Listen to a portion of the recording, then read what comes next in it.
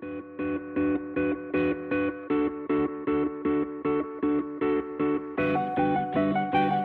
to the Podcast of Ideas. The Battle of Ideas Festival took place at the Barbican on the 2nd and 3rd of November 2019. The sessions were recorded, and you can find all the discussions and topics covered at the festival released exclusively on this podcast.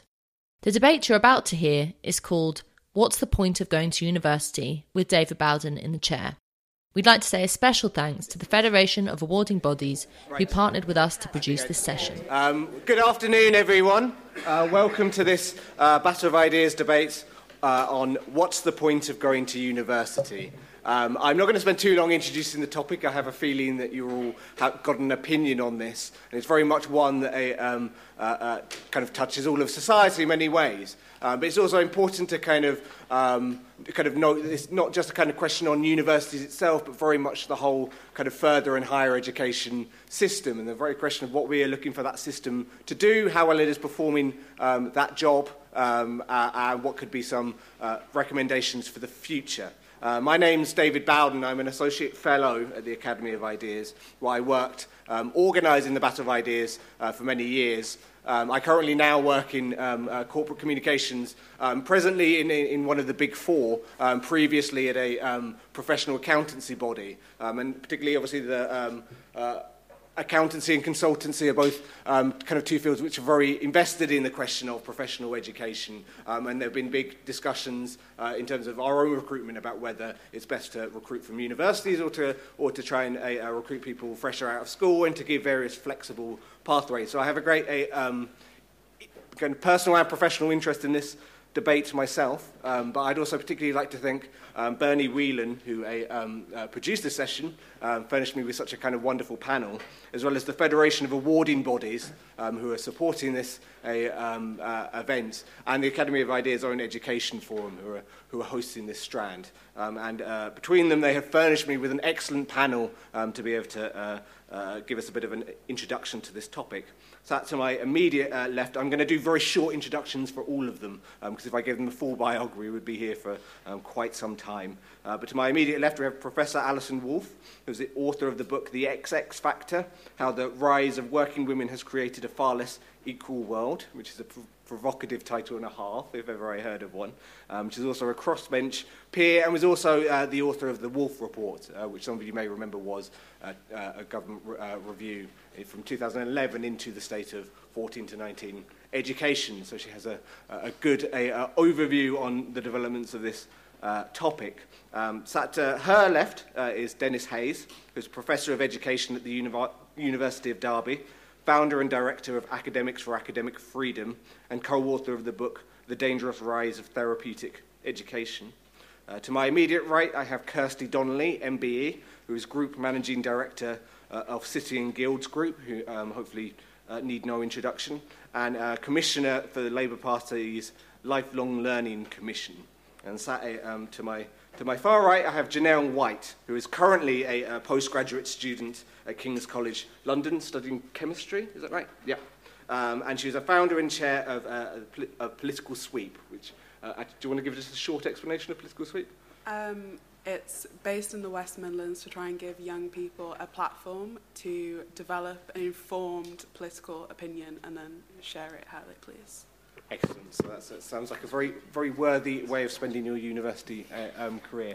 I'm going to ask them to do short introductions of 5 to 7 minutes. I will wave a yellow card to indicate you have about a minute remaining to just start to kind of wrap up, and a red card is just a wrap that up. It's not a kind of it's not a judgy thing. It's just so we can manage time, and then I'll probably go straight out to the audience after you've done your introductions.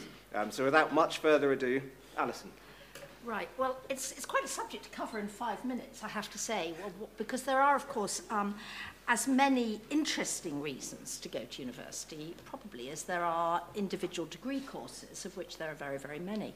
But what I thought I would start by doing is by talking about the fact that in most ways, going to university today is, on the surface, about the same things as it always was, but about the fact that the huge increase in the number of enrollments in higher education and the therefore very different dynamics of the labour market in pretty much every country in the world, it's not just the developed world, has really changed the equation in ways which make it far more of an issue for the individual, but also mean that there are some, in my view, some real threats to the best things about university. Now, that's not quite answering the question, why should you go to university? Because what I'm going to say is the reasons to go are in some ways exactly the ones that they always were. And if anything, they're even more pressing than they used to be. But what has changed, I think, is the extent to which universities are delivering on the promise and the extent to which they are a force for good in modern society. Yes, I will put it quite that bluntly. So I'm going to start with a quotation from Jane Austen. And how many people here have either read or seen Pride and Prejudice? Okay, so Mr. Collins probably doesn't need much introduction. Mr. Collins, who was the clergyman, who was the nightmare suitor of Elizabeth Bennet, was a clergyman. And he therefore had, in fact, got a degree. And what Jane Austen says is Mr. Collins was not a sensible man, and the deficiency of nature had been but little assisted by education or society. Though he belonged to one of the universities, he had merely kept the necessary terms without forming any useful acquaintance. So I think we can conclude from that universities were always about making connections, networking, getting yourself a good place in society, as well as more or less effectively teaching people substantive things. And I think it's important to remember that they've always been about both those things. They've always been about sorting people as well as about educating people. And the third major function of the modern university, I'm really not going to talk about much today because it's about research, and particularly scientific research. And that is actually a fairly new part of the equation, but also I think not the one that is currently being undermined and under threat. So essentially you went to university for two reasons. You went to university to acquire very important skills, and indeed to save your soul in the medieval past. But you also always went because you wanted to get to the top. It was about being allowed into occupations which were licensed and where you couldn't go without having gone to the right institution. And it was about getting to know the right people, and it was about being at the top of the pyramid. And it was also about learning things that you couldn't learn anywhere else. And that included medicine in the days when probably you were healthier, never going near a doctor, and it also includes medicine today when you do benefit go to a doctor. So basically, the university, which is a rather extraordinary institution, by the way, because it's autonomous, because it is genuinely includes in its remit teaching people to think, trotted on more or less happily, educating its Mr. Collinses and also educating its Charles Darwins, until pretty much the period just before the Second World War. Since then, university enrollments have taken off, absolutely, really almost unbelievably if you plot them. And so the proportion of the population that goes to university today ranges from sort of 80% in some Asian countries to 50% in our own, to considerably fewer in Switzerland, though they're finding it hard to hold the line. But compared to any previous period, it has become a mass exercise, a mass enterprise. Now, there are two things that follow. The first thing that follows is that it is much harder to get to the top of society or to get good jobs in society without having gone through university first. So why do you go to university? Well, you go to university basically, among other things, because if you don't have a hope of ever getting on the shortlist. You are going to enter a labour market where more and more occupations only look at people who have degrees, and therefore it's self-preservation. You also go to university, hopefully, to learn things and to open your mind, but for many, many people, you go at 18 because it seems hugely risky not to, and indeed it is hugely risky not to. Now, that's fine, but the labour market has not, in fact, changed in such a way that the things that are taught in universities are needed in those quantities. So the other thing that has happened is that university, instead of being something where by virtue of going to university, you were, if you like, sorted in both senses. You were sorted in the sense that you had made it to the top, and you were sorted in the sense that it was sorting you. What has happened with this huge increase in universities is that more and more, and in my view, this is a really bad thing, the sorting increasingly takes place in terms of which university you went to rather than whether you learned things when you were there. This is now a pretty dramatic development. And many of you will have seen graphs which, I mean, I don't know if anybody can see it from here, which show a line that sort of goes like this. And it's how much you earn related to which university you went to. More and more, your chances in life are not determined by how well you perform at university, not by how much you learn at university, but by which institution you went to in terms of the prestige that that institution carries in the eyes of the world. This started, by the way, very clearly in Japan, where basically for a long time when you got to university in Japan, you didn't need to do any work because the only thing that mattered was whether you'd got to the university you'd got to, and that was sort of decided when you took the entrance test. But I think it is happening more and more here. It's deeply harmful, and it does make one wonder whether we are getting to a position where the overwhelming reason to go to university is becoming to cement the point you are at when you are 18 or 19, rather than to open your mind, to have a chance to be somebody who is recognised as having achieved things which are genuinely intellectually demanding and useful to society as a whole. Brilliant. Thank you. Give a round of applause. Dennis. I'd like to start by something holy, because those of you know that on the 13th of October this year, the Blessed John Henry Newman became a saint. So I'm going to start with a quote from a sacred book, The Idea of the University, in which Newman says, "The university has this object and this mission. It contemplates neither moral impression nor mechanical production. It professes to exercise the mind neither in art nor in duty.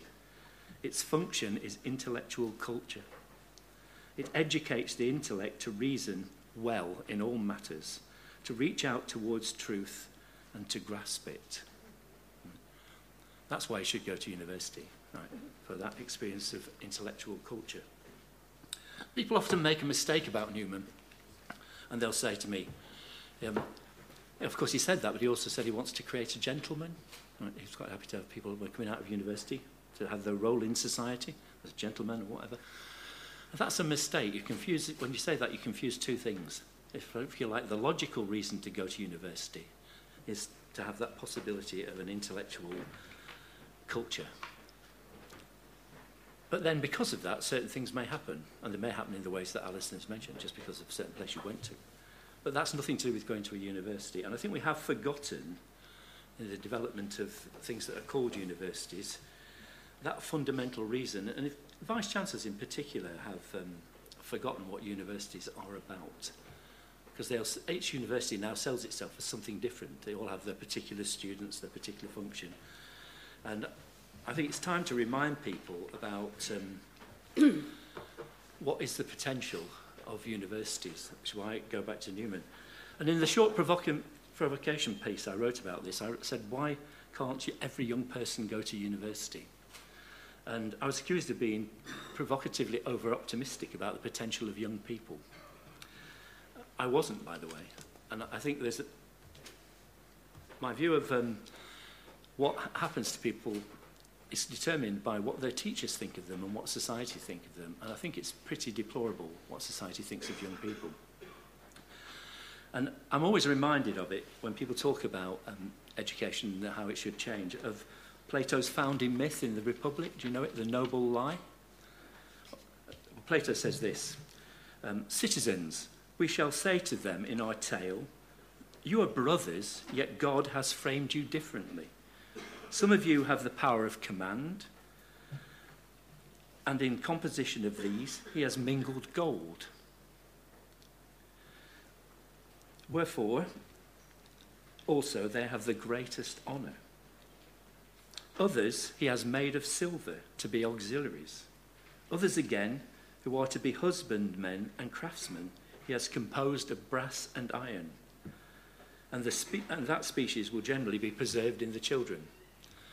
So that view, that tripartite view of human beings, which is embodied in the 1944 Education Act between secondary, technical and grammar schools, that sort of feeling is embodied in all our thinking about universities and schools.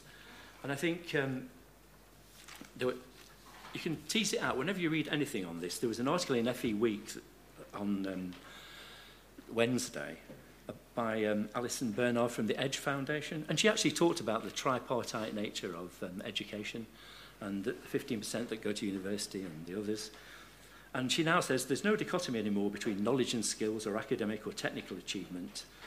The lines are increasingly blurred. And then she offers them another form of education, the education that she says endless reports from the CBI and professional bodies from all sectors cite a lack of core skills, creativity, problem solving, communication and the rest as the biggest challenge to productivity. Well, that's a lie for a start. I mean, the biggest challenge to productivity is we're not educating people to their maximum potential. And that's because people really don't believe it. They may say in a sort of sham way that they believe that people have got potential, but they don't believe it. And I think I would like to see a situation where 100% of people could go to university, unless you've got severe special needs. And the basis for that would be that all teachers and everybody changes their attitude to young people. I was tempted to do a Jeremiah about this, to talk about the McDonald's Eyes University. But I think it's much better to sort of try and remind people of what university should be like. Maybe fairly abstract, but it needs to be said. I mean, Aston Casualty Measure, it teaches you to think, there's a book you can buy in Oxford called the Oxford Tutorial, and it has on the cover, thank you, you taught me how to think. Well, that's about all you get now. But the idea of you having an intellectual life. So I picked my concluding statement from Alan Bloom, who it was a Jeremiad, The Closing of the American Mind, and you know the subtitle, How Higher Education Has Failed Democracy and Impoverished the Souls of Today's Students. But the biggest section is on the student experience at the end. And he says, when a first-ranked college or university, what does a first-ranked college or university present today to a teenager leaving home for the first time? Off into the adventure of a liberal education. He has 4 years of freedom to discover himself, a space between the intellectual wasteland he has left behind and the inevitable dreary professional training that awaits him after the baccalaureate. In this short time, he must learn that there is the exhilaration of it and digest enough to sustain himself in the intellectual deserts he is destined to traverse. He must do this, that is, if he has to have any hope of a higher life. The importance of these years for an American cannot be underestimated. They are civilization's only chance to get to him. There is civilization's only chance to get to him. So there are, for us, 3 years. There are an important 3 years where you have the opportunity to get a higher level of education that really, really is important. To have the possibility of an intellectual life. And if that civilization is not there to grab our students, then what is to blame, fundamentally, to me, is that you all conceive teachers and most institutions of young people as very different. That some are bronze, some are silver, and some are gold. And the basis for achieving a real university in the Newman sense is to start thinking of all children as gold. Excellent. Thank you. Kirsty. Okay, thank you. Well, I'm going to shake things up a little bit, actually, after my eminent speakers there, and move things a bit more vocational, you might say. Not least, I'm here today really representing not just City and Guilds, but also FAB, which is a collective voice for sort of awarding and assessment, and is delighted to be able to be here at what is an important set of public scrutiny and debates about what is a very important issue. I'm going to start with a quote as well, but mine's a pretty basic one from the Oxford Dictionary. Learning. One definition of learning is the acquisition of knowledge or skills through study, experience, or being taught. There is nothing in that definition that says it has to be at university. So why aren't we all considering vocational learning and apprenticeships? Well, perhaps one reason that we're not is that since 1721, we've had a total of 55 prime ministers. How many do you think didn't go to university? Only 8. And since 1997, we've had 5 prime ministers, 4 went to Oxford, 1 went to Edinburgh. And how are we all feeling right now about the state of British politics? So the idealistic view of attending university for learning's sake and developing life skills is possibly a little bit outdated in this modern, fast-changing world that we're living in. And the idea that you go to university at 18, you gain a degree, and your learning is complete, job done, really, I think probably a slight challenge to some of the comments that were made before. And a little bit tongue-in-cheek to the reasons that Alison said why going to university is good. Of course, university experience is a great one. Sex, parties, alcohol, freedom, independence, new friends. Learn something, maybe, if you're lucky. More sex, more parties, more alcohol. Put off work for 3-4 years. Feel clever. Or worse than that, feel more clever than those who didn't go to university. Even possibly get a better job and earn more. Is that last fact even true? 50,000 debt for a life experience you could have gained by, say, doing a gap year around the world for a lot less. And how much learning actually takes place these days in university? How many days are actually taught faced university lectures? And as has been mentioned, we are at a crisis point, whether we like it or not, in terms of the skill shortages. And employers are lamenting, literally daily, about the fact that graduates don't have the right skills or attitude that are fit for the workplace. Not their fault. And indeed, graduates are often coming out with a very unrealistic, unobtainable dream of landing that golden job. And so rightly feel let down by the broken promise of university. £50,000 of debt in return for a lack of employable skills and unrealistic expectation of your immediate value in the workplace isn't perhaps so clever after all. And what the majority of the public don't actually know is due to the way in which the government structured the whole loan systems, which really aren't loans anyway, let's not kid ourselves, means the only people who will ultimately be paying back the debt is us, the British taxpayer. So let's look at some other options. The national apprenticeship system has been running since Tudor times, and since then has moved away from the apprenticeships we associate with the great traditional crafts that we often associate with apprenticeships, to now helping engineers, lawyers, nurses, accountants, even today airline pilots learn their trade through an apprenticeship. Most careers can now be achieved through a good apprenticeship, and yet the snobbery against those who attend university still unfortunately exists. There are plenty of qualified individuals out there earning more than those who gained a university degree. Change is afoot. Parents and young people are no longer saying, oh, university and 50,000 debt. Yes, please. University is not the only route, and it's not always the best one either, although it should, of course, exist. What we now need is more humility across the whole of the education skills sector. More importantly, a three-way real debate and collaboration between employers, between HE and the further education system. Only then can we really sit down and talk about how we solve the skills and productivity crisis that we face, as well as continue to build those all-important aspirations for young people and adults alike, and remove this two-tier system where one tier is able to feel superior to the other. I've now met hundreds, in fact actually thousands of apprenticeships during my career, young and old, and I am more confident than ever that an apprenticeship can be far more taxing and rigorous by the very nature of the learning on the job, combined with the theoretical content and the assessments that they have to go through. In addition, an apprentice will be earning and learning and not stacking up debt. Current data actually shows that nearly half of all employed grads are earning the same as they would have done in a non-grad role. And what about the idea of earning more with a degree? Again, recent data shows us that those with higher level vocational qualifications in subjects such as STEM will earn an average 5k more than the equivalent university graduate by the age of 30. So why do we continue to have this split system and the assumption that HE is good and everything else is second rate when the evidence just doesn't back it up? The recent Orgore report, which I think was one of the most sensible and pragmatic pieces of educational policy, and that Alison actually worked on too, that we've seen for many years, and yet it does appear, unfortunately, to have been kicked into the long grass. One of the recommendations that Orgore made was for a lifelong learning system, an allowance to facilitate access to higher level learning at any point in our careers.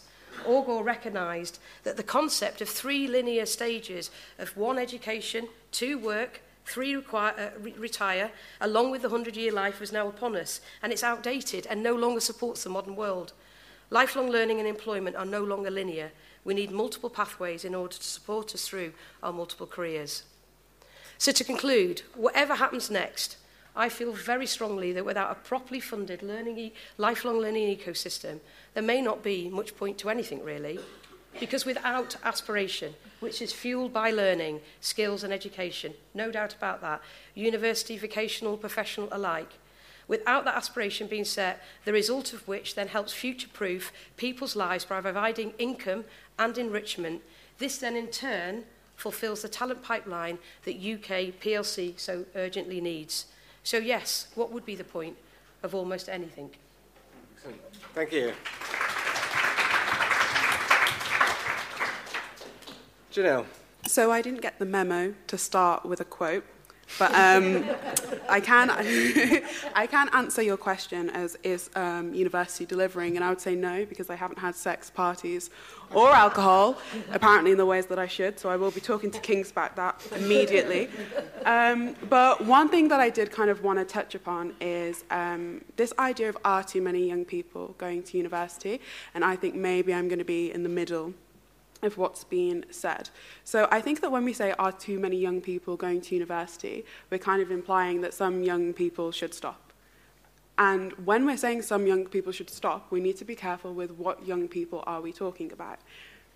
I do think there should be an alternative to university. I'm a university student, I'm in my 4th year, and I do chemistry at King's, and I love it, and I'm a big advocate for university, but it's not for everyone. My sister's 16, she doesn't want to go to university, it doesn't really interest her. We learn in very different ways, we're very different people, and she should have something of equal calibre to facilitate her career progression as I do. Because if we're being honest, even though there is an alternative to university, and even though skills-wise, learning-wise, it is of the equivalent to university, socially it is not viewed as the same. And I think to lie to young people and say that doing an apprenticeship is going to open the same doors that doing a degree is, in general, is unfair. And the reason, so when I got this request to be on the panel, I kind of had a different argument to say, and then I was thinking a lot about it. And I come from Dudley, which is a working class town in the West Midlands, and I've been very lucky to, from the beginning of my education, to progress through to better academic institutions as I go. And as I go along, so now finishing at King's, the people that come from the same background as me, as in from a low socioeconomic background, kind of dwindles, and you kind of are introduced more to students who went to private schools or to grammar schools. And just to give a quick anecdote, when I was at my secondary school, I said that I wanted to be a chemist. I wanted to be a chemistry researcher, not a pharmacist. And the careers advisor said that if I wanted to be a doctor, which is not what I said, that I should do, which is it's the normal thing, chemist, doctor, same thing. They were like, you should do health and social care. That's what you should do. And then you should look at going into medicine some way after that. So that was cool. And a lot of my friends were told them what they wanted to do, and they were like, there's no point doing that. Why don't you be like a hairdresser or like a plumber or something?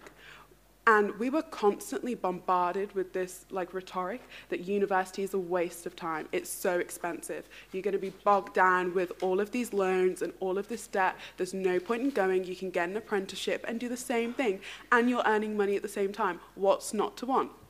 When I went to college, and I travelled out of my town and went to kind of the richer side of the borough, to a selective college that was filled with people who travelled all the way from the West Midlands to this college. It was one of the best in the areas. Nobody mentioned debt.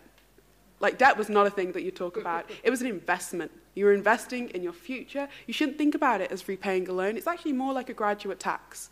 And you're invested in yourself, and it's worth it. And you should go to university. It would be absolutely ridiculous to think anybody would stand there at my college and say, you want to be an engineer?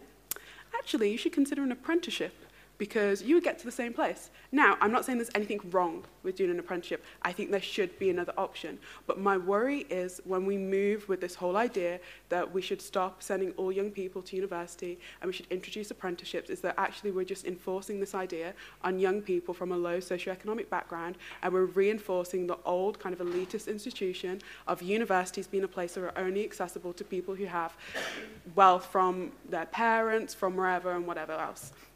People talk about people going to university and wasting all of their years and doing silly degrees that don't mean anything.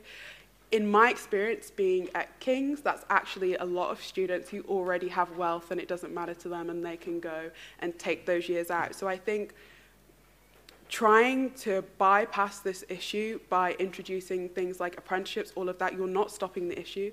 You're just taking out other students that could have succeeded in university and putting them in apprenticeships. What we should have is an equal opportunity where we get to decide as a student. Sometimes I do think if I went back and I was 18 and there was no pressure to go to university, would I? Like, would I have studied chemistry? Would I have studied anything else if I had the money and money didn't matter? I don't know, would I have done like liberal arts? Because that seems quite cool. But that wasn't an option to me. Nor was an apprenticeship, because to me it seemed like I was shutting doors before I'd even entered the job market. Like right now, what I want to do, an apprenticeship might seem cool, but in a few years, maybe if I wanted to take a more senior role in wherever I was going to be locked out because I didn't have an undergraduate degree. Also, in a job market where things are constantly changing, I was very skeptical about learning a trade, because what happens if that trade isn't needed in the future? Then what do I do? Then what do my qualifications mean? Having an undergraduate degree, which is a pretty common thing that you'll hear amongst most students, is that you take it because, yeah, you don't know exactly what you want to do now, but in the future, you've learnt transferable skills, and this will open doors that you don't even know exist yet. That's why most students go to university. I'm not saying that that's right. I'm not saying that's the way we want it to be, but that's just what it is. I think that we need options that a young person can look at and say, I want to take these options and it's not going to hinder me in the future. It's a little bit of a sticky one, because it's like, what comes first, the chicken or the egg? Because can you have the opportunities and force young people to take them? But then, you know, somebody's going to have to take a pitfall. But I am worried of who we are enforcing this idea that university is a waste of time on, because the people who have historically always occupied educational institutions will continue to go there, whether you tell them it's a waste of time or not. What you're actually taking out of universities is students from lower socioeconomic backgrounds, students from different backgrounds that don't really see themselves in university, and for them going to university was a bit of a financial risk or was something that was kind of unprecedented in their family, and you're putting the rhetoric on them that university is a waste of time, which I don't think is true.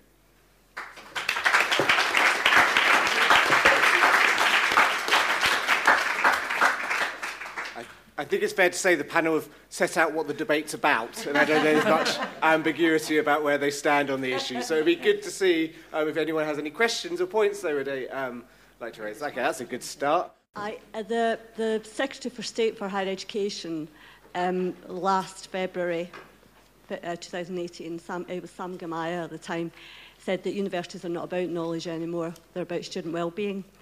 That universities are to stop thinking about it in terms of knowledge, but to think about it in terms of giving the students a good experience. So I work in a major Russell Group institution, and everything is about giving students a good student experience. And that actually means looking after their well-being, and that actually means not challenging them. And so therefore, because the universities are erecting this complaints edifice of students who are told they're going to get a good student experience, and when they don't, they actually complain, and universities are tied up in huge complaints procedures. So the university I work in, I'd love it to be the knowledge place that Dennis talks about, and you know, on some occasions it still is that. But it's much more about not challenging students. It's much more about trigger warnings. It's much more about shutting down free speech. I mean, it's really, really difficult to really speak your mind in a university these days.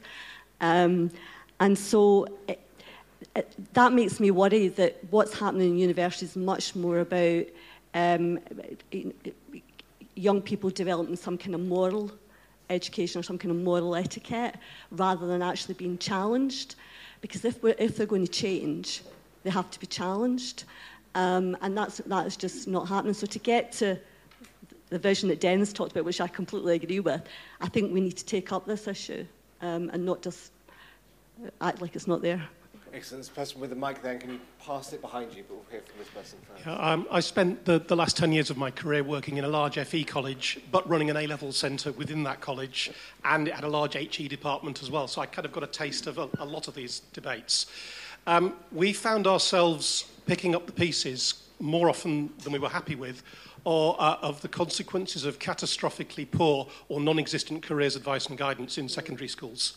So I'd be interested to hear from the panel how they see the good, bad or indifferent guidance that's out there having an impact on the routes young people take. I dropped out of university the first time I went. I'm now at a different institution and enjoying it a lot more than the first time. But when I think back at my time at the place that I dropped out of, I have a lot of emotions, but honestly, one of the biggest emotions is anger, because it was a fucking joke, to put it frankly.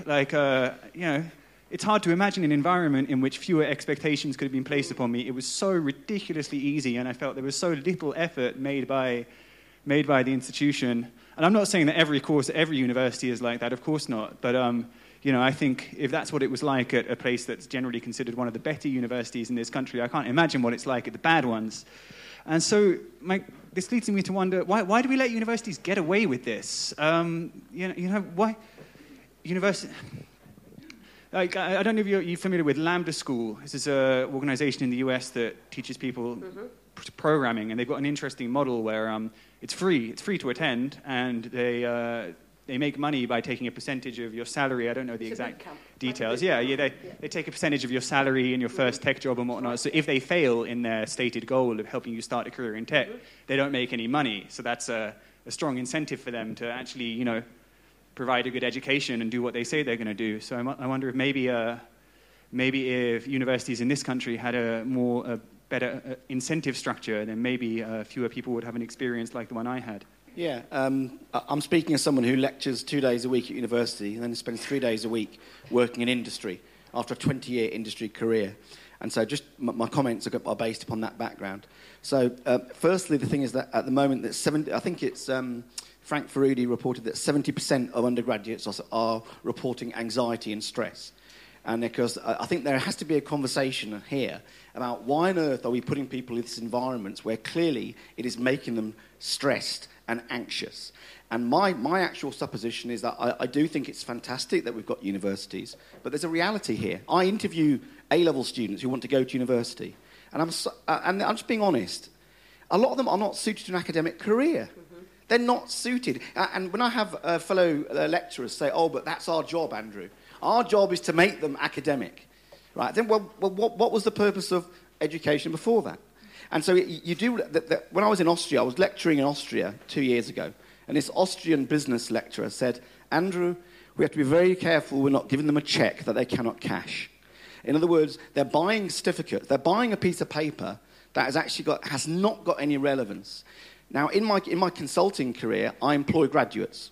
So I've interviewed a lot of graduates this year to work in companies. And I'm sorry to say, is that when I speak to my clients and said, what sort of graduate do you want, right? They say everyone's a graduate, Andrew. Everyone's got a degree. They said, what I want is social skills, I want personal skills, I want communication ability. I spoke to graduates this year on the phone, and I'm really horrible to say this, that they just do not have oracy. They cannot speak.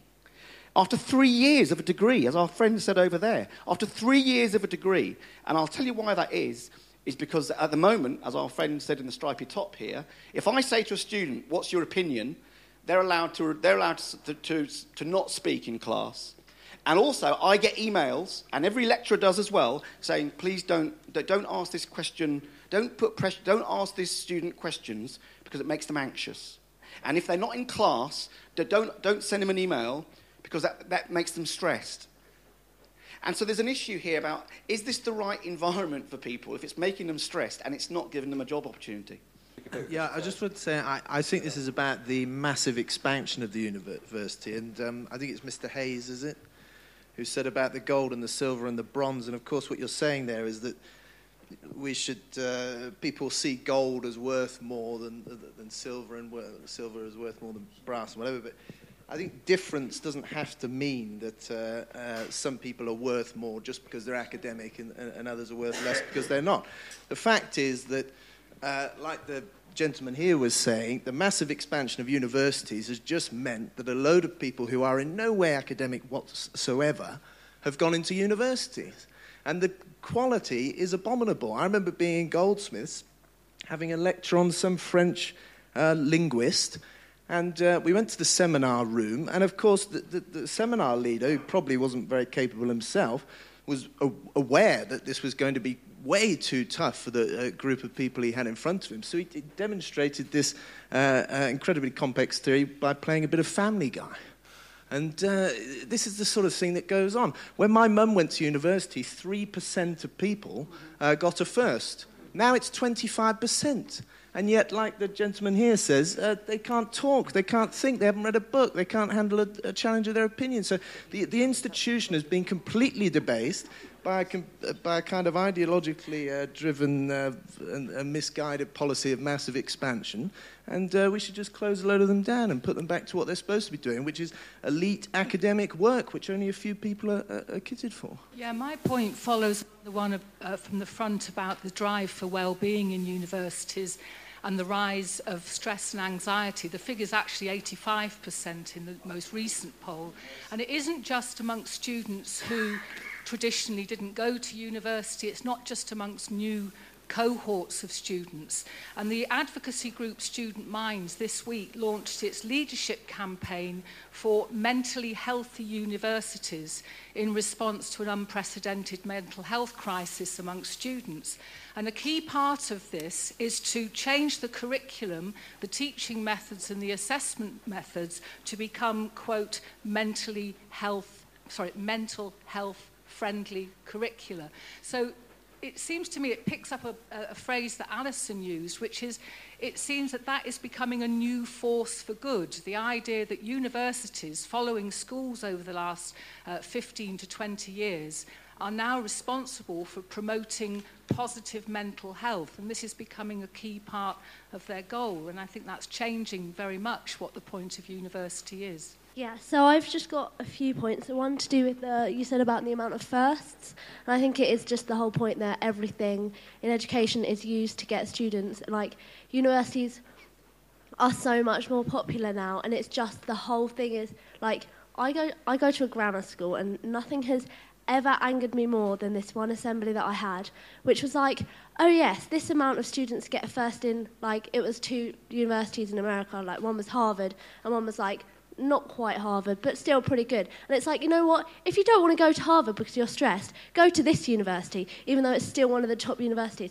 And it has never angered me so much, because I know for a fact that there are people in my year who are not academic, who should not go to university at all. And one of my best friends goes to a non-grammar school, and she does not know, like, how best to go about anything to get into university, and it angers me so much because it is still people like, it's more people, but it's still such an elite thing to do with your background, and it just, yeah, because I think the whole point of it is to get the students to get money. Like, I do see that, because students don't want to go, but they don't know what to do anymore, so they're like pushing ideas into their faces, and they just take it because they honestly don't know.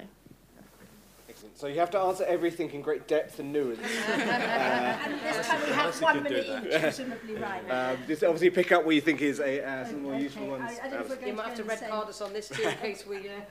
if we're going to go in the same order, let me just remark on a few things. I mean, I do think the vast expansion in universities is at the root of a lot of what's going on. I mean, not everything, but a lot. And I think I said that part of the issue and part of the stress for everybody is that that the part of the issue and part of the stress for everybody is that the occupational promise that a university used to be able to make and deliver on to everybody is no longer the case when you actually have a situation in which a very large proportion of the population, this is not just in this country, has a degree, but the jobs which used to be graduate only are a far smaller proportion of the workforce than you have now as graduates.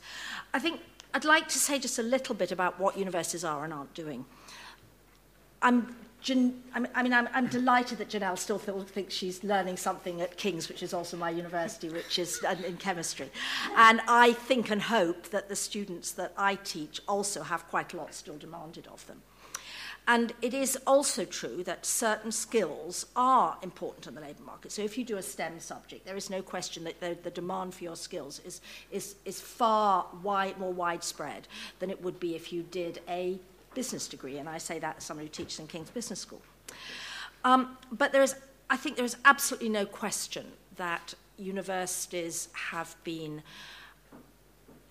partly been undermined from outside, and they have partly been willing accomplices in a real flight from standards and demands on students. I think there's absolutely no question. And the huge inflation, which has been obvious in this country in the number of firsts and 2-1s that has been given, is something which you simply cannot justify in terms of the performance that is being asked of students or that is being given. That doesn't mean that at the top end standards have necessarily fallen, but there is a real undermining here. And my sense is that we will, as universities, reap the whirlwind. And that is a problem because the modern university in its glory is a product of autonomy. If you want to find the best university systems in the world, they are those which are largely autonomous and not dictated by government. And the competition for students and also the pressure to always look after student welfare. If you want to get money spent in a university, you say, it'll improve the student experience. You talk to any member of any senior management team. They want to get a project through, you go and you argue and you say, it'll improve the student experience. And that's partly because that's what's asked of you. But I actually think we have a dynamic going now which is really, really worrying. The other thing that I do want to say is that to a certain extent, I think we do set up a false dichotomy when we talk about being a difference between doing a degree and doing an apprenticeship, because what is really important is that people in a society should have access to the ability to learn and to be challenged at any point in their lives, and it doesn't need to be in 3 years between 18 and 21, which has become far more common than it used to be. And I think that's a real challenge. And if I wanted to say another thing which is really worrying about modern universities, it's that 100 years ago, as I know Kirsty knows, they were all encouraged to open adult education departments by a post-war commission, and many, many of them did. And year by year, over the last sort of quarter century, for financial reasons, they have overwhelmingly closed them down. And I think they should be deeply ashamed of this.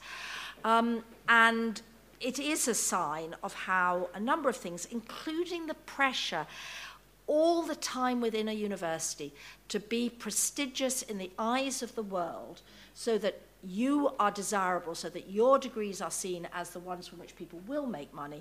It puts endless pressure on the university, and it means that they become as focused on narrow issues, particularly research, as any for-profit company. And I think that again, is really worrying. There's also this whole issue of open access, but I've had too much time, so I'll pass it over. I'm just going to concentrate on a couple of issues about the way we're talking in this debate. Because you talk about apprenticeships being equivalent to degrees because you can have the same sort of learning. Yeah. It's not about learning. When you go to university, it's not about learning. No, I didn't understand. No, it's the way people talk generally. They talk about learning. It's not about learning. It's about knowledge. And knowledge is gained by reflection. And you're bringing the intellect to bear on what you've learned. It's a completely different thing. Also, and Alison did it as well, talking about skills. When you do STEM subjects, you do skills.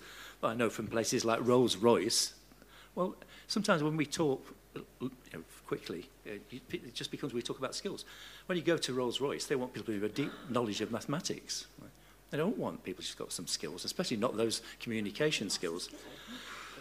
Well, I'd call it knowledge, but there's a different issue. And I think, you may be able to do a few sums, and that may be a skill, but the whole understanding of mathematics as a subject is different. And it's also the way people talk. The mass expansion and those people we let into the universities, you just think, who are those people? The ones who weren't fit for university? That's the same thing I was saying. It's the bronze who were let in. It's not that the universities failed them. We can go on forever with the gerrymandering about how universities are failing them and grade inflation. But fundamentally, it's how you see those students.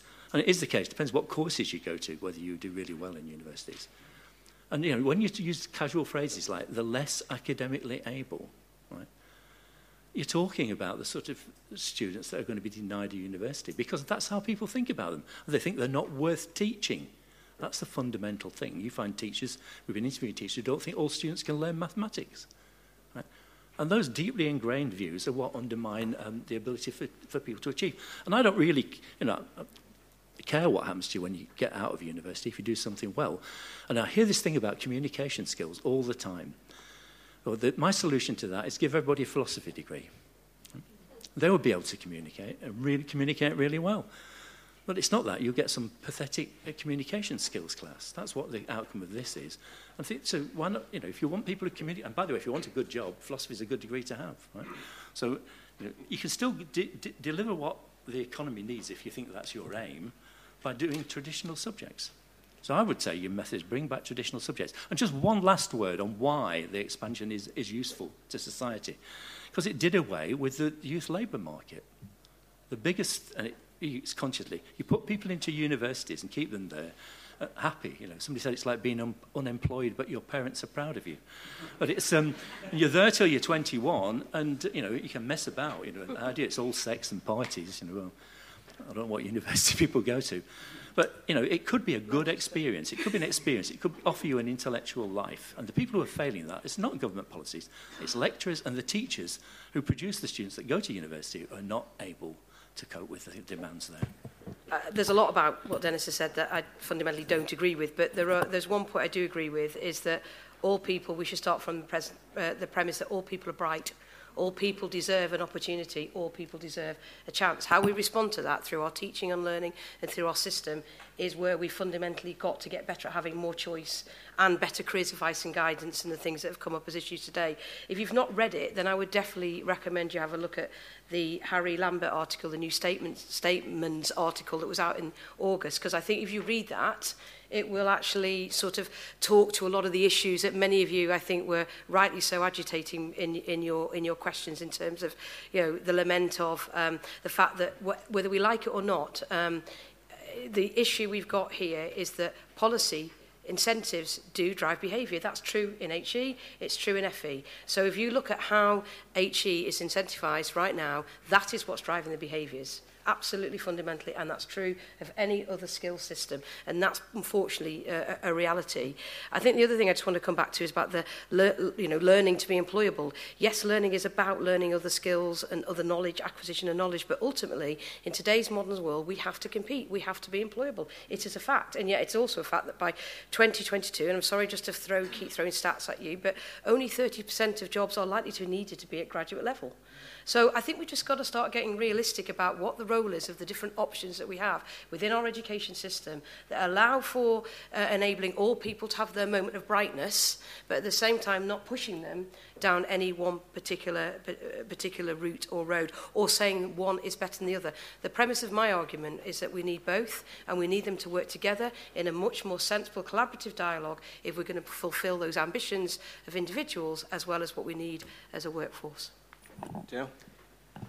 Ooh, there's a lot to say. So, I think there's a common misconception about university, and I think I always struggle to understand why students are always at war with everybody about the student experience. And that is that university is not a place for learning for the sake of learning, and it has not been for a very long time, right? And that is the truth. Like, you don't go there because you're like, oh, I want to bathe in, like, the baths of Aristotle or something. Like, maybe that's what university was once, but it's not anymore. And I think you made a really good point in your opening speech about how university is a place of where you can network, where you get opportunities that you won't necessarily get in other aspects of life. And I think it's very key now that university sits in a different context, that students, and I think this is where if we want to talk about the mental health and all of that, it's not just about your degree. It's about being employable. It's about doing other things. You need to be volunteering. You need to be in this society. You need to be in that society, because everybody has a degree. And also, I think about, you mentioned earlier about it's about where you get your degree from.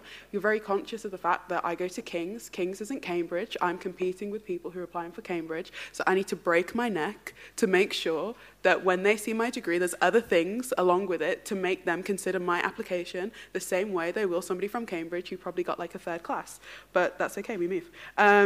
So I think also, going back to your point about skills, Dennis, so I'm a chemist, and I would say, yeah, okay, I have a lot of knowledge, but I also have a lot of skills that are more important. Like, having knowledge doesn't mean anything as a chemist if you can't apply it and you don't have the skills. And some of the most, and this is where I think things are a bit of a crux, is that in chemistry we talk a lot about having people who have instinct and people who have book smart.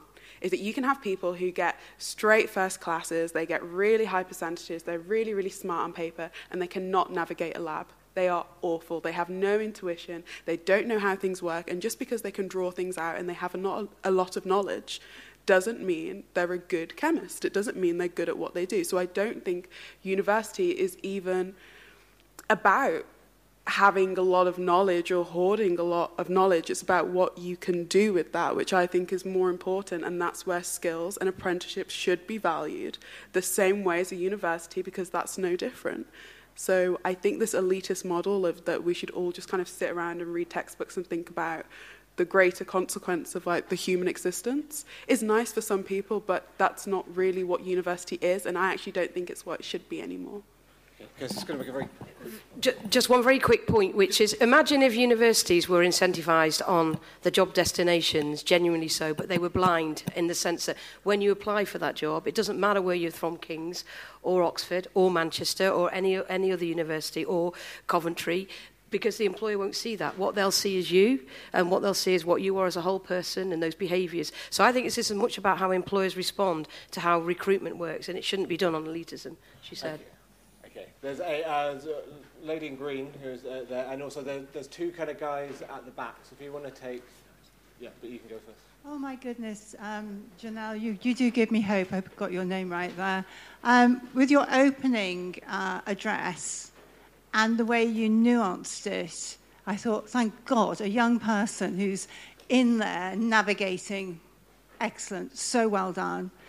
I'm biased about you because I went to school about 20 miles down the road, and I'm shocked at part of what you said along the lines of a teacher who advises somebody who thinks they want to do chemistry. It's suggested that you want to be a doctor, and if you want to be a doctor, well, no, go and be a healthcare worker, lower the aspiration because you're working class, basically. And I'm particularly shocked because exactly the same thing happened to me in the 1970s, 20 miles down the road, age 15, and I'm going, I'd like to do, and they go, but you've been offered a job in the carpet factory, designing, because you're really good at art, designing. I'm going, well, I want to design something, And then, peculiarly enough, and why I'm super biased about you, is I ended up as a Dudley MP. So things go round, don't they? But your second contribution is the most important one, really. We need young people like you to stand up and be counted. You have got to stand for public office or somewhere where you make an influence. And young people who have that ability to think. It's not necessarily that I agree with you, although I do. It's not that. It's that ability to think and navigate your way through it. I'm really disappointed with Janelle's second point. I liked your point about equal opportunity. I was with you at the beginning, but you've lost me in the end. I want you to bathe in the baths of Aristotle, whatever that means. But I want you to read Aristotle. I want you to read Plato and think what that means to scientific logic. And I want you to get excited about that. And that's your trump card against Cambridge University students. So I really think it's disappointing that you're coming from such a utilitarian, applied sort of scientific argument in your second half. On Dennis, I read Dennis's think piece before the conference, and I thought, my God, this is incredibly optimistic. Let's get 100% of people through universities. But I think it's a really controversial but important point to put out there. But the problem is, if we think of the trickle down of higher education, further education and secondary education, it's because the higher education has imploded and we do not have intellectual leaders that we can't possibly offer Dennis's model at the moment. I mean, I used to think 50% was too much, and I used to sort of go along with your equal opportunities argument that, yes, there are horses for courses, gold, silver, bronze. Some people should be in vocational training. We shouldn't be biased about it. But if you look at Dennis's argument, I think it's a really interesting argument, but it's because at the top end, where subjects and disciplines are actually should be defined in the academy, because it's imploded and because they can't lead, we can't possibly encourage more people to get a decent education because it isn't there anymore. Having taught history at university, at 5 different universities over the past 20 years, it has been transformed. And the real problem I think we have is not with the students and not with the lecturers. It's that we are not demanding enough anymore, and that we are letting people, anything that the students seem to want, they seem to get. And we do constant opinions. Students' opinions don't matter. They don't know anything. That's the first thing I say is sit down, shut up, and listen. And then you will know something, and then you can actually tell me something. But the key thing is they don't know anything, and yet we're doing all of this stuff. If they're not stressed and anxious, I'm not doing my job. I think that's the most important thing, is to actually transform them. I remember a politics lecturer told me, I don't care if you come in here a communist or a conservative, as long as if you come in here a communist, you leave a conservative, or if you come in here a conservative, you leave a communist. Both are okay, but it should be transformational.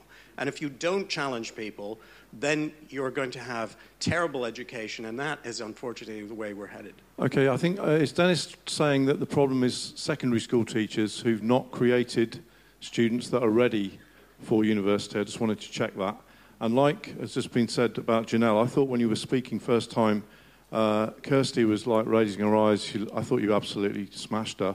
But when Kirsty just came back, you would just basically did everything she said. Like you capitulated. You made originally the working class argument for intellect, and then you shifted to skills and, well, I don't know, all that stuff. It doesn't mean that much to me, I'm afraid. Well, there's the problem. I know, but that's why we're here talking about it. But what I'm trying to say is, I think you actually, as this guy's just said, you are too composed. You are not stressed enough. Not because liberal arts would be a cool option. For example, you need what some American colleges have done, which I would. We took some kids from our secondary school, to New York, to Columbia, which is they have a core curriculum, which is one option you could discuss as part of this. Your core curriculum in the first year is a solid liberal arts education in the classics, as well as then whatever your major is. Would that be one way to bring back the life of the mind in England, or is it antiquated? But I think you are, originally I thought, wow, really composed, your wordplay superb. I now think you need a lot more intellectual pressure to make you a little bit more, what's the word I'm looking for? Yeah, rounded, there you go. A bit more balanced, but anyway, it's good. Just thought I'd sort of ratify Janelle's point about this sort of very romanticised notion of universities as being this place of wonderful academic enrichment. Oh, isn't it lovely? We can read these Aristotelian notions of knowledge and we can study Bach and all this. It's not. It's where you go and get a BA or a BSc in your subject. And I'm sorry, but that's just the way it is. We're not the ancient Greeks anymore. But that's not my point. I'm really sorry. I'm afraid this debate sometimes is too afraid of upset, of maybe being a bit too controversial. I do think, like just being black and white about it, some universities are great and some aren't. If you have, okay, this sounds really arrogant, but I went to Durham University. It's quite a decent university. My chances and job prospects in life are going to significantly outweigh someone who went to a university that is perhaps a more modern university, and that's just the way it is. So maybe this debate, whole homogenous notion of what a university is wrong. Some universities, King's, I could name about 20, UCL, Bristol, Edinburgh, Glasgow, all these places are good, serious academic institutions, and others are not. And we just have to face up to that, and I think the ones that aren't are selling a dangerous lie to their students. I think there's a factor here that's been ignored throughout this whole debate, and it's the fact that some students love their subjects, and they go to university to have access to world-leading professors and archives because that's what they want to do for 3 years. They want to study the subject that they've loved perhaps since they started their school career. I'm applying to do history next year at Exeter, or hopefully wherever I end up going. But I think this idea that university is just a vehicle to get that degree, and the next it's just a kind of step in your career path. I think it's obviously quite a sore nerve here. There's a lot of different opinions regarding university, but I'm applying to university because I love history, and that's what I'm spending my money on. I'm going to have 3 years where I'm at an institution where I have access to the resources that I've never had previously, and I just think that we shouldn't. There's clearly a lot of issues with universities, which has been outlined by people here today. But that's my reasoning. I believe that should be the main reason people choose to go to university. Okay. So we're going to take the last question to you, and then the person in front of you. So I'm just following on from the previous speaker. I think he expressed really well the kind of direction that I would like to see university in terms of the way it's presented to young people. I have to say that the impression that I get from the panel largely is not appealing in terms of what university is offering. It is not about a positive engagement with what they are studying. I don't get that from what you're saying. And that is the only reason you should want to go to university, is to study something. And therefore, if you have been at school and you have been, the fire's been lit, the obvious is to go to university to study that subject and continue it. If you don't know why you're going to university, then I'm not surprised you get a bit stressed and upset about what you are doing. So perhaps we need to go back to what is the purpose of the university and make that clear to young people, and then we can maybe work this one out a bit more. Just a point about the fact that I found the whole discussion, although it's interesting, it's very, very narrowly focused on the future being about having a job, being your employment prospects. And Kirsty quoted this figure that only 30% of jobs in future will need people to be educated to degree level. But what is the problem with aspiring to a society where everyone's actually been educated to degree level, in the sense that our minds have been expanded, we've got more knowledge, and we can actually be all more active participants in society? There's nothing wrong with people having all different kinds of jobs and all be educated to a higher level. Brilliant. I'm sorry I can't take in everyone's questions. There's plenty more opportunities to discuss after the debate's done. But so I'm going to have to ask you to go in reverse order. So we'll start with Janelle. Yeah, are you going to have about a minute? Okay. I'm getting carded now. Okay. So I have to be very brief. But plenty of opportunities to carry on throughout our lives. So I just very quickly like to defend myself. I think, first of all, I am allowed to disagree and also agree with fellow panelists, and that be my own opinion. It doesn't mean that I need to further educate myself. It's just what I think. And I think that the point I was making about bathing in the baths of Aristotle is that, yeah, of course, I went to university because I love chemistry. I'm coming at it from a different angle. I'm a STEM student. Loving chemistry and having a knowledge of chemistry is hand in hand with having a skill. Right, that's the only point I was trying to make. And that also, I think that the idea of going to university and you just read books and it's great and then you leave is quite an elitist model, because not everybody can afford to go to university to do that, right? There needs to be an aspect of, and I hate that that's what university is now, but there has to be a reason. Like, there has to be something you can come out with afterwards, because I think my worry is that when we revert to this idea of university just being a place where we can go and read books and everything's wonderful and then you leave, that works if you have money and something to fall back on, right? But if you don't, learning the skills and learning knowledge and having that hand in hand is actually really nice, because it means that people who don't have that wealth, who don't have those opportunities, can go and they get to access and learn and bathe in the like the baths of Aristotle, and it's beautiful. But also when they leave, they have skills, they have transferable skills and a niche in what they do to take that further and carry that on. Not everybody goes to university to be an academic. Also, it doesn't mean you're lesser of a person or that you're thick or something, which is what I'm getting, just because you're not an academic. Like, you can do other things after you have left academia without lecturing and just reading books all the time. And that's perfectly valuable. And it's also perfectly valuable just to really like reading books and to carry on doing that. You should be entitled to do whatever you want to do after university. And I think that there is a lot of snobbery and elitism that's coming from the comments about saying people are less academic and they shouldn't go to university is bad. No, not everybody is academic, and that is okay. Yeah. Good. Quick straw poll. How many of you, put your hands up, how many of you have done an apprenticeship? Oh, good. 1 or 2, that's what I would have figured. 0 to 2. Yeah, no, that's fine. No, me too. How many of you have done a vocational qualification? Well, it doesn't matter. Well, it doesn't matter whether it's City and Guilds. Okay, a bit more, good. I suppose what I was really doing is building on the point about, I'm just getting the sense that skills is being seen as a bit of a dirty word. It's all about the same. This is about, someone asked the question, what's the purpose of university?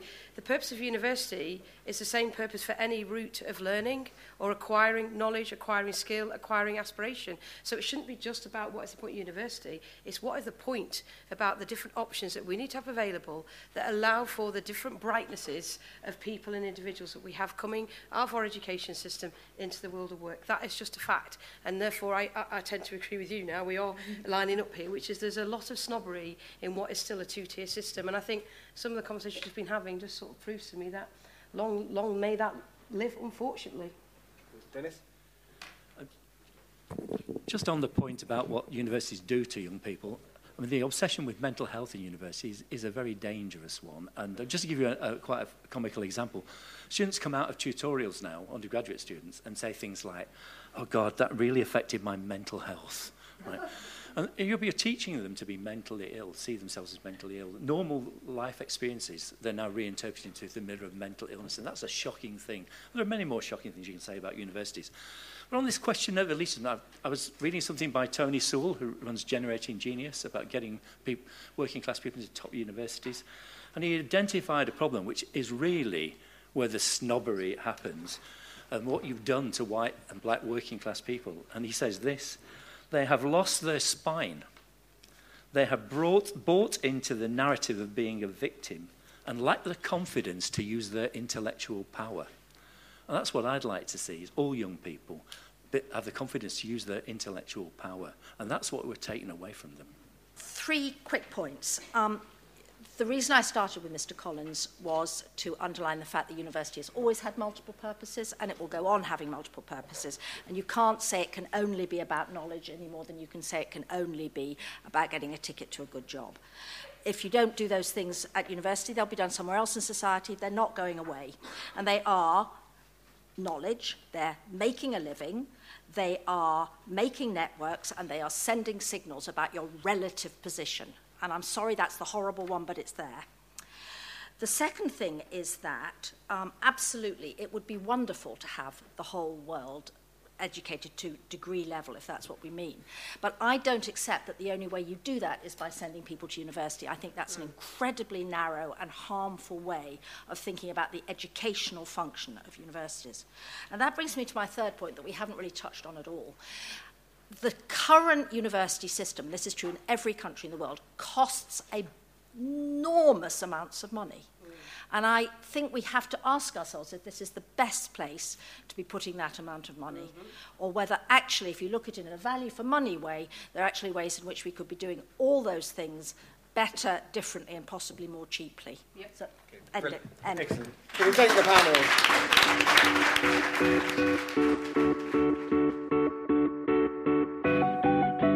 You can find out more about the festival by heading to our website, battleofideas.org.uk. To stay in touch with our work at the Academy of Ideas, make sure you subscribe to this podcast and sign up to our newsletter by following the link below this recording.